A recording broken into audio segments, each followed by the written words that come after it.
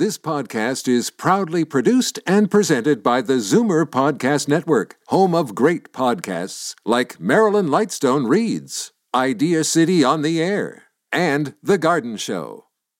You're listening to an exclusive podcast of the Zoomer Week in Review, heard every Sunday at noon on Zoomer Radio.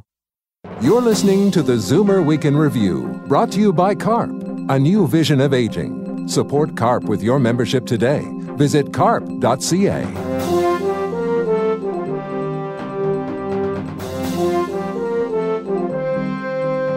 Good afternoon and welcome to the Zoomer Week in Review, all things Zoomer worldwide. I'm Libby Znaimer. The Oscars are coming up this weekend, and there's one group you won't see much of: older actors. We'll speak with two authors of a study who say this year's Academy Awards should be dubbed Oscars So Young. And have you noticed you get less sleep now than when you were younger? If you think that's just a normal part of aging, think again. We'll talk to a sleep doctor in a few minutes. But first, here are your Zoomer headlines from around the world. Canadians born in 2030 will live longer by a few years, to age 84 for a man and 87 for a woman. That's according to a new study out of the UK that projects life expectancies in 35 industrialized countries. In the Imperial College of London study, South Korea tops the list, saying that women who are born in 2030 will live to be nearly 91 years of age. Canadian men rank fourth on the list, up one position from the previous study, but Canadian women have dropped to 10th from number 8. There are no official numbers, but a study done by CNN shows that between 2013 and 2016, more than 1,000 nursing homes in the United States were cited for failing to report or mishandling allegations of rape, sexual abuse, or sexual assault. 10% of those homes have been cited on more than one occasion. According to the report, a quarter of the cases involved healthcare aides, but the majority dealt with residents abusing other residents. One Minnesota lawyer who has defended several abuse victims and their families calls it an epidemic. A teen idol from the 1970s says he is suffering from dementia. David Cassidy of the Partridge Family recently had been performing when he started to slur, forget lyrics, and stumble on stage. The 66-year-old confirmed the worst on Monday, saying he knew this would likely happen and that he would no longer tour. Cassidy now says he'll stay focused on enjoying life. Zoomer acting legend Tom Hanks is bringing back the typewriter. The 60-year-old Oscar winner owns more than 100 vintage typewriters and is publishing a book called Uncommon Type: Some Stories. The book features 17 stories, each involving a different typewriter. The book will come out in October. I'm Libby Znaimer, and those are your Zoomer headlines from around the world. Last year, activists brought change to the Academy Awards with the hashtag #OscarsSoWhite, referring to a lack of racial diversity among the nominees.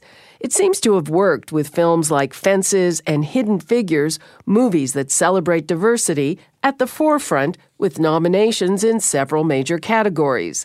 This year, the target is a different diversity problem: age. I talked with Dr. Katherine Pieper and Mark Choueiti from the University of Southern California. Mark Choueiti and Katherine Pieper, thanks for joining us. It's great to be on. Thanks for having us. Why is it important to look at the number of older people portrayed in nominated Hollywood films? Well, that's a great question. We partnered with Humana on this study, and we thought it was really important to take a look at senior characters, particularly given the conversation around inclusion in Hollywood more generally. There's a lot of talk about women, people of color, the LGBT community, people with disabilities, but age hadn't really factored into the conversation. And along with Humana, we were really interested to take a look at how seniors were portrayed in these movies. And what did you find? Well, taking a look at the 25 Best Picture nominated films that we looked at from 2014, 2015, and 2016, of the 1,256 speaking characters that we evaluated, only 11.8% were seniors or were 60 years of age or older. And considering that in the United States, they represent about a fifth of the U.S. population, we found that they're underrepresented compared to their proportion in the population. Isn't Hollywood notorious for ignoring older people, especially older women? I mean, the word is that, once you're 35 or maybe 40, you're washed up as a female in Hollywood.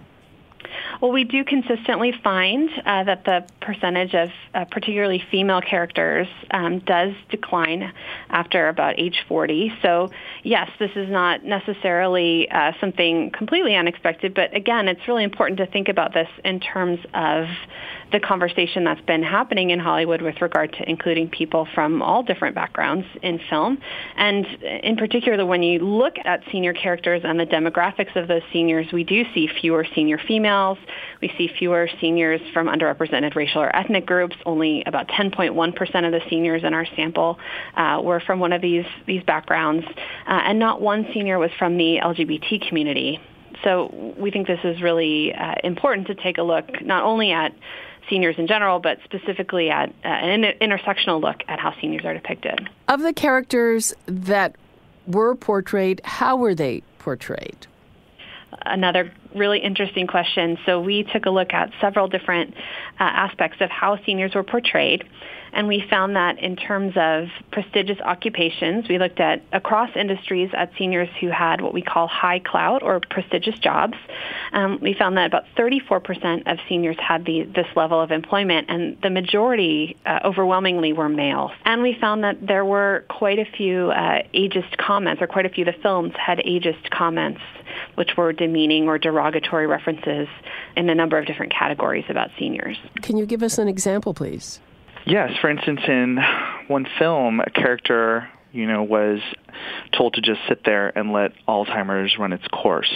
So we're seeing, when it comes to senior characters, their age is pointed out in reference to things such as their health, their movement, their cognition, their senses, in a negative way, and that's problematic. Is aging portrayed in a realistic or a positive way at all?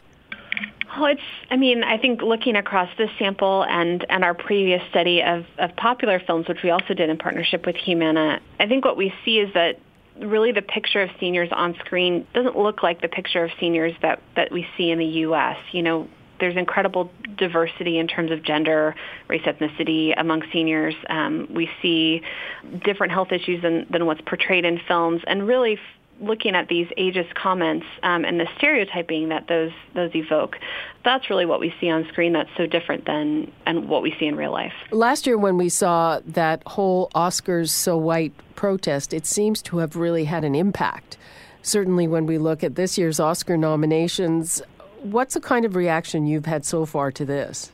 Well, in terms of that impact, we wanted to look closely at what was going on with underrepresented characters given that controversy. And we looked at characters that happened to be under 60, 59 and under, and we did see in 2016 that 38.2% of characters were underrepresented, which is almost matching the census figures for the United States. But unfortunately, seniors are left out of that inclusion increase, and we only saw, sample-wide 10.1% of seniors being underrepresented. So the opportunity is there to increase diversity for those senior characters, given that 59 and under, they were diverse, but we still have a ways to go for that to be the case. Mark Choueiti and Katherine Pieper, thanks so much for joining us. Thank you so much. Yeah, thank you. That was Dr. Katherine Pieper and researcher Mark Choueiti. I'm Libby Znaimer, and this is the Zoomer Week in Review. You're listening to the Zoomer Week in Review, brought to you by CARP, a new vision of aging. Support CARP with your membership today. Visit carp.ca. When was the last time you slept like a baby? People seem to think that having trouble sleeping is a normal part of aging. It isn't. But it is certainly more common as we get older. I reached Dr. Ariel Green, a geriatrician and assistant professor at Johns Hopkins University. So I wouldn't say it's normal not to sleep well as people get older. It is more common that people report sleeping difficulties, but it's not a normal part of aging. And so why does it happen? So there's a variety of reasons. Many medical conditions that are more common with aging can lead to sleeping difficulties. I think that's the biggest reason. So, for example, restless leg syndrome, chronic pain, urinary incontinence, depression, all of these things are more common with aging, and they can all lead to sleeping difficulties. There's also medications that we use to treat many common health problems that can also be associated with sleep difficulties. Such as? So, for example, treatments that we use for asthma or other breathing problems can increase the heart rate and cause people to feel more sort of awake and have trouble sleeping. Also, diuretics or fluid pills that are commonly used for heart failure or leg swelling cause people to have to use the bathroom more. And if we give those too close to bedtime, they can cause people to be up all night running to the bathroom. How do you deal with that? As a geriatrician, a big part of my job is looking at all of the medications a person is taking, specifically if they're having trouble sleeping, asking them when they're taking those medicines. So often we will tell people, take this medicine every 12 hours, but we can adjust that a little bit. So if someone is taking their fluid pill right at bedtime, we can ask them to take it a few hours earlier in the late afternoon, for example, so it's not right before bed. Does that usually fix the problem? Adjusting medicines can be very helpful. One thing alone frequently doesn't completely solve the problem. So it often involves a little bit of tinkering to get things just right. Now, a lot of people believe that as you get older, you need less sleep. Is that true? It's not true that you need less sleep. I think what is true is that sleep patterns change with aging, so sleep can become more fragmented. And you don't need a certain number of hours. And I think that people often hear or read that you need 7 to 8 hours of sleep a night, and then they become worried about it if they're not sleeping that many hours, and that worry can lead them to have even more difficulty sleeping. The amount of sleep that you need really is the amount that makes you feel rested and able to function well the next day. So it may be 5 to 6 hours, for example. So you would tell people not to stress about the amount of sleep they get? Right, yeah. I tell people that all the time because I think we see that so often that in health magazines and things that you need 8 hours of sleep a night, and relaxing and sort of I would just say relaxing about these perceptions we have of sleep is a big part of sleeping better. What about depression or anxiety or things like that?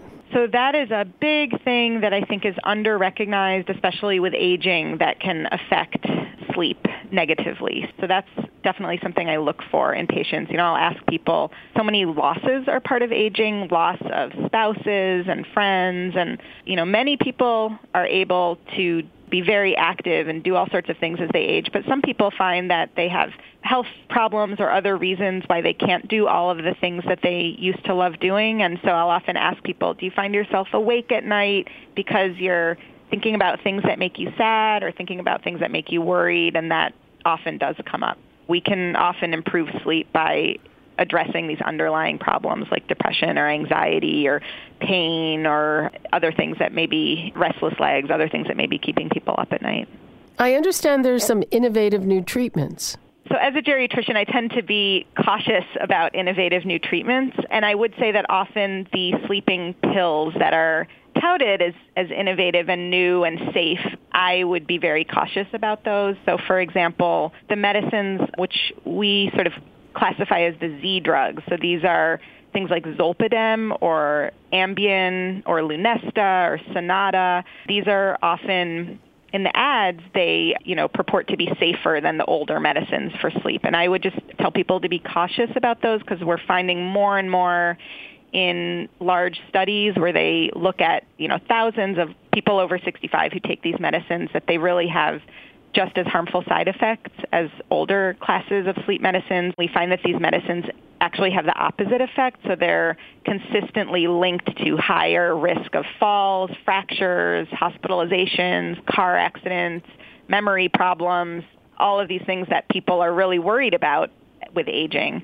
And the medicines are also not, in studies, they've not been found to be that effective. So they actually only cause people to sleep on average for 15 to 20 more minutes per night. Things like avoiding heavy meals at night. We all tend to eat a heavy meal, our heaviest meal of the day at night, but that can interfere with sleep. Or minimizing liquids at night. We try to have people, we say, stop drinking so much after about 5 p.m., limiting naps during the day, and getting a good amount of light exposure and gentle exercise during the day. All of these things, keeping iPhones and iPads out of your bedroom, keeping your room dark.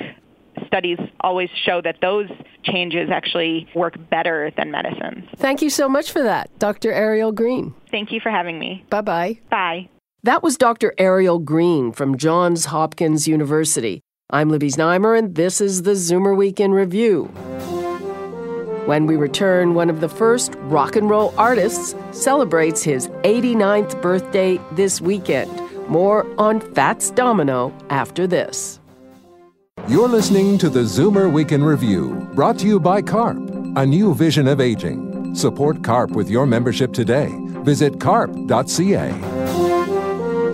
Welcome back to the Zoomer Week in Review, all things Zoomer worldwide. I'm Libby Znaimer. It's time for your International Arts Datebook, tips for those of you who are jetting around the world.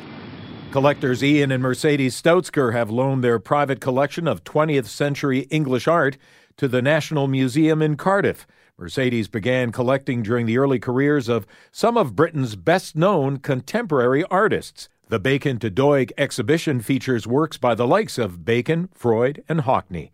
Meantime, the most famous of all American paintings is now on display in the UK for the first time ever. Grant Wood's 1930 masterpiece, American Gothic, is the star of a show at the Royal Academy of Arts in London. In New York, a rather different version of Sweeney Todd wrapping up previews off-Broadway.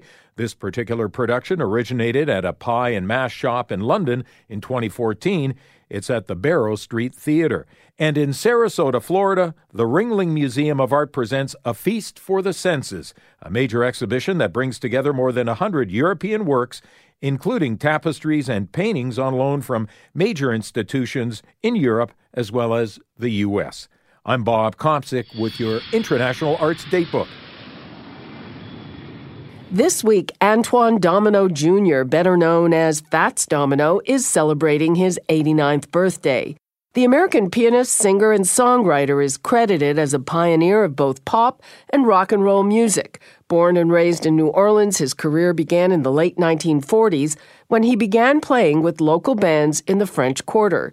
His 1950 single, The Fat Man, gave him national attention and is now considered to be one of the first rock and roll records. For the next few years, he released a number of successful singles, but it was a 1955 hit written by Domino that made him a star. The song reached the top 40 Billboard charts and was the first of 37 of his songs to do so. It's since been covered by countless artists, including Pat Boone, whose version became a #1 hit. But right now we'll hear the original as recorded by Fats Domino. Here is Ain't That a Shame. You made me cry when you said goodbye. Ain't that a shame? That was Fats Domino with Ain't That a Shame. Domino is celebrating his 89th birthday this weekend.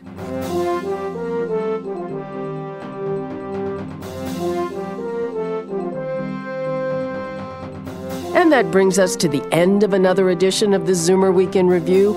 I'm Libby Znaimer. Thanks for joining me today. Be sure to come back next week when we tell you more about the increase in life expectancy. You've been listening to the Zoomer Week in Review, produced by MZ Media Limited. Executive producer Moses Znaimer. Produced by Dave Woodard, Paul Thomas, and Andre Lowy. This has been an exclusive podcast of the Zoomer Week in Review, heard every Sunday at noon on Zoomer Radio.